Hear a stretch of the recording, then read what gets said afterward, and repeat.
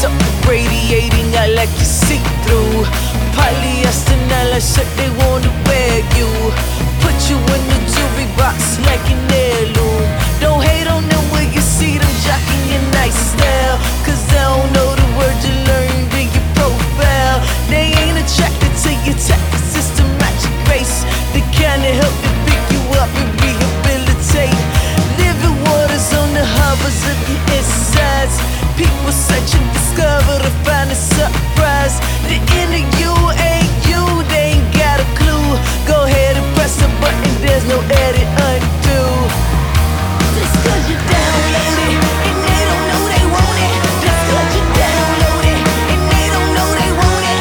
It's a love on the inside, they wanna possess. So let them download ya at their request. Just cause you download it, and they don't know they want it. Just cause you download it, and they don't know they want it. It's a love on the inside, they wanna possess. So let them download ya at their request. Mirror, mirror on the wall, call me. Welcome to Cage Free Voices Radio, an innovative educational entertainment radio show where youth and young adults have the opportunity to reflect, connect, and transcend internal and external barriers. We are your hosts, Bathsheba, or you can just call me Sheba, and Joanne, or you can also call me Miss J. all right, Mr. J.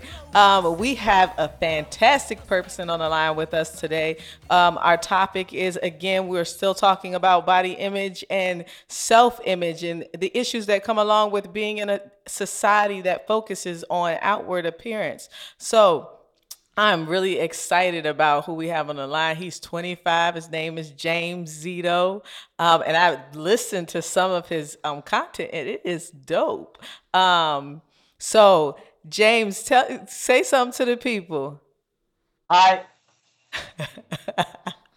Tell us a little bit about yourself. I have schizophrenia.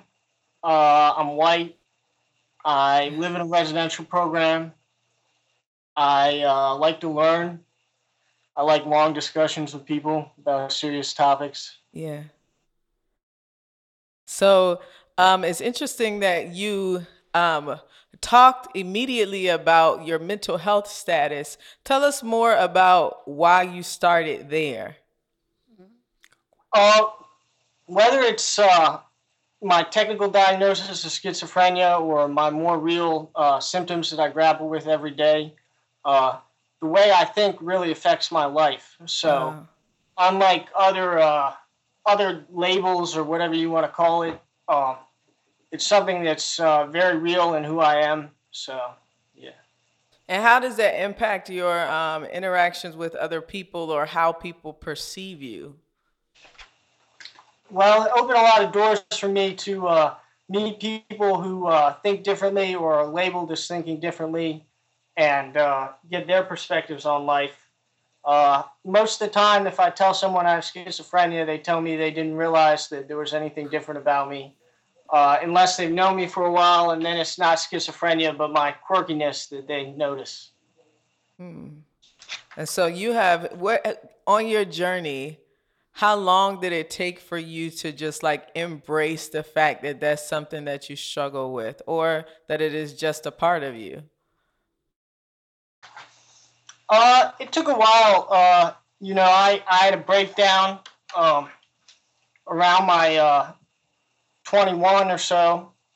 And when that happened, it was kind of startlingly clear that my mind didn't function as nicely as I would like. And what happened as a result of that breakdown? And the reason I'm asking that question is because I know mental health is something that a lot of people don't like talking about it. There's a stigma associated with talking about mental health, as if our minds or our brains are not attached to our bodies. If we have to go to the doctor for some other physical ailment, we don't have a problem doing that. But when we have issues with what's going on with us mentally, we're hesitant to do that. So I just want you to talk to the listeners about one, like your awareness, right? And what it took for you to get to a place where you were no longer just like avoiding the issue, or even if you avoided it at all. Well, in the beginning, I was mainly just trying to improve my thought patterns, and all the obstacles that I encountered in the way of symptoms of mental illness just seemed like normal mental constraints that a person might have until they got to the point where they crippled my reasoning processes temporarily. Um, from there, it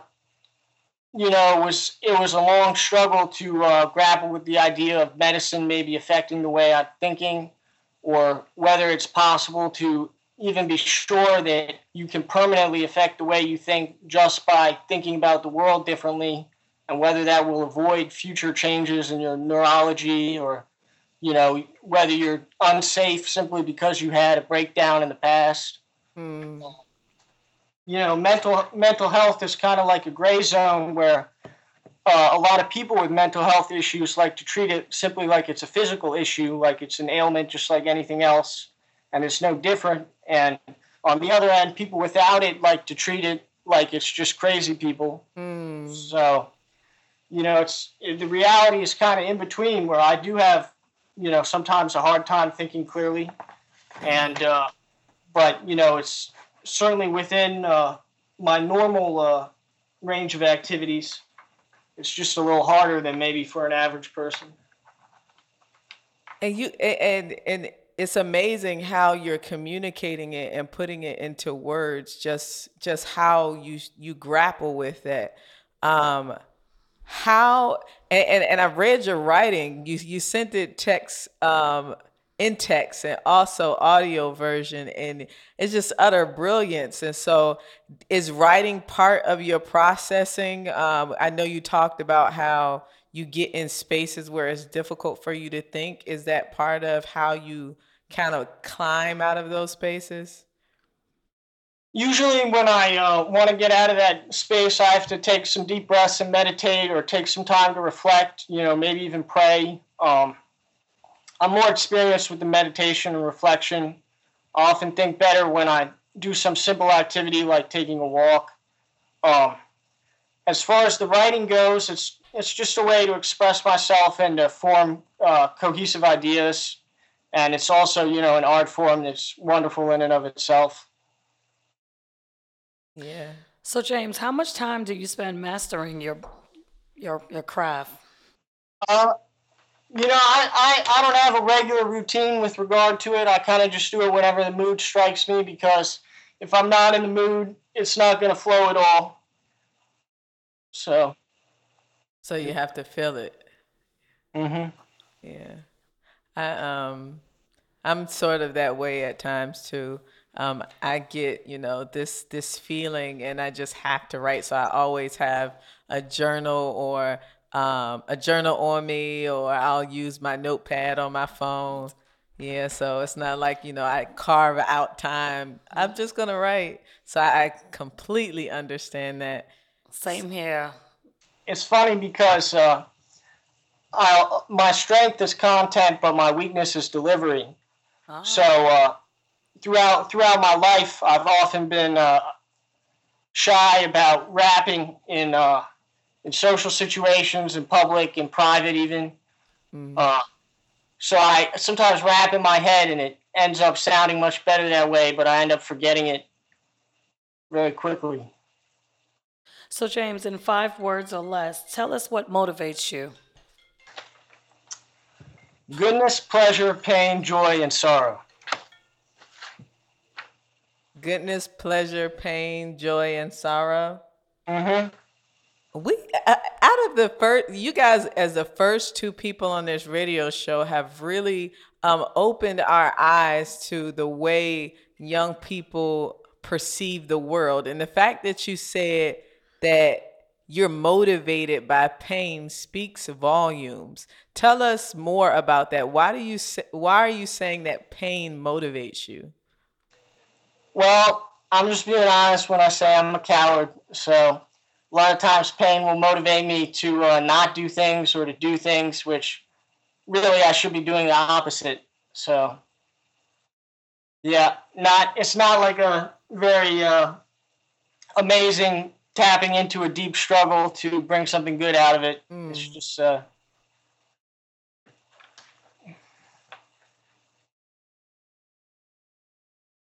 So, if you could define cage free, or first, if you could define cage free, what would be the definition for you, and how are you cage free? to me, cage free means that in your mind, your character is where you need it to be. Oh my gosh, Jen, you Yes. are amazing. You just nailed it. I Yes. love it. I love it. I'm cage free in the sense that even though I'm not totally free and the person that I should be, I'm able to be honest about it and communicate it and work on it. What would you say to other young people? How can they be cage free? I would say commit to what's right. That's good.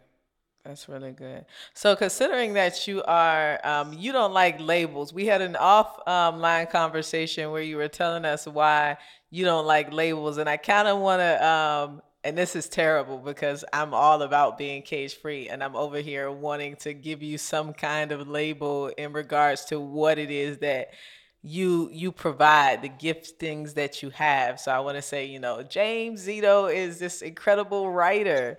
Tell us, why you don't want to go by a label, and this definitely speaks to the fact that you are certainly cage free. I think that, and part of this is from a partially Quaker background, and not a multiracial but multi-ethnic background. That in the normal sense of racial as in skin color, even though that's not really Yeah. what it. I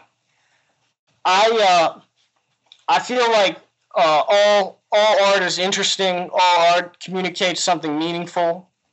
So to label yourself according to one type of art, or to label yourself according to one type of person or job title, you kind of limit yourself in that, and it can also be used as a superiority thing, which is obviously bad. You are so deep, Jay.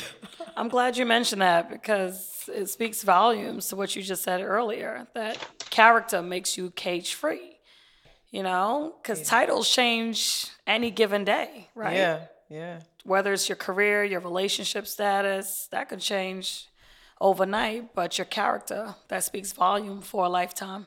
And if you are hung up only on your titles and you lose your titles, then you lose the ability to understand who you are, Exactly.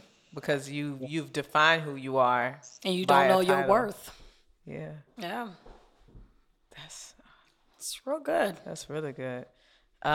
So James, without a title, I Right. love it. Cage free James Zito. Go ahead and bless us with some of your content, what you provided us earlier. All right.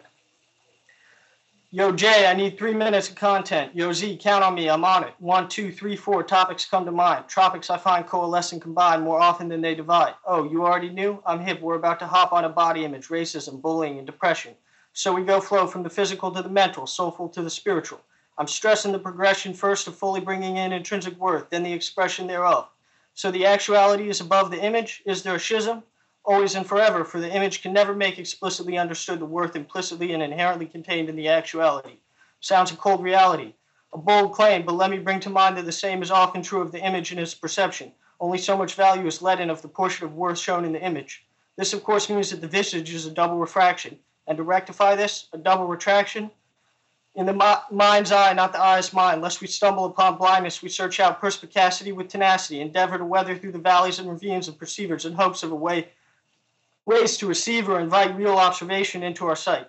Such images echo the carvings etched in the stone canyons called gyri in your brain. The fissures relay the streams of consciousness that run within. But how do we strike a chord with the untrained ear?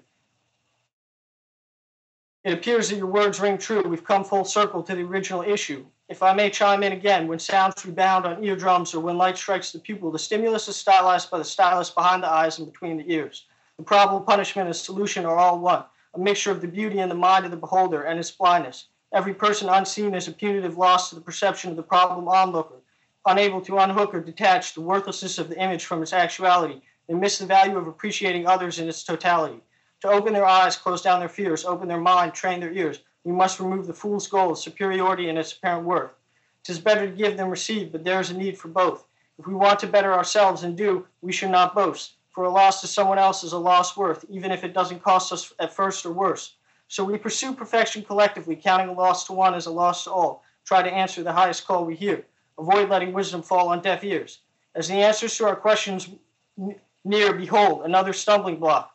The bold, uncaring, apathetic populations know their true relationships to others, yet have discovered a false joy in the employ of power over those seen as less.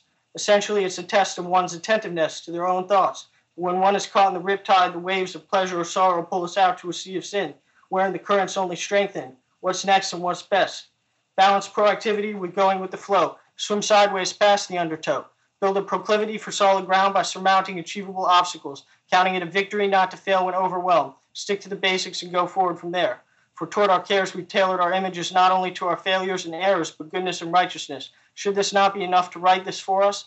Personally, often. Difficulties always arise. Hence the need for eyes seeing worth and ears listening well. A mind that dwells in green pastures sees disasters also as opportunities. Soon all these elements combine and refine in these verses we weave, hopefully a musical tapestry that reflects the true aspects of us and our views. Which brings us back to 2. So one last thing. 3 minutes don't stay in it like they used to in one's work. Wow. Hope you can hear the snaps, James. That is And what nice. struck a chord was you said, how do you strike a chord in the untrained ear? I think ironically, the first thing you can do is listen. And if you listen well and show that you're listening, people are more likely to hear what you have to say. That was phenomenal. The words were carefully written. Yeah. Nice. Strategically written. So, James, how do you contribute your talent to give back to the community? I haven't very much so far. I've exchanged with people on a personal level, not really too much on a community level. In terms of my physical body, I volunteer a lot with Lifestyles, with my church, do various community events, but, that's low on the spectrum of the possible things I could do to help people. And how can people reach you, James, if they want to hear more of your content? Do you have a website, Instagram page? Let me check and make sure it's what I think it is.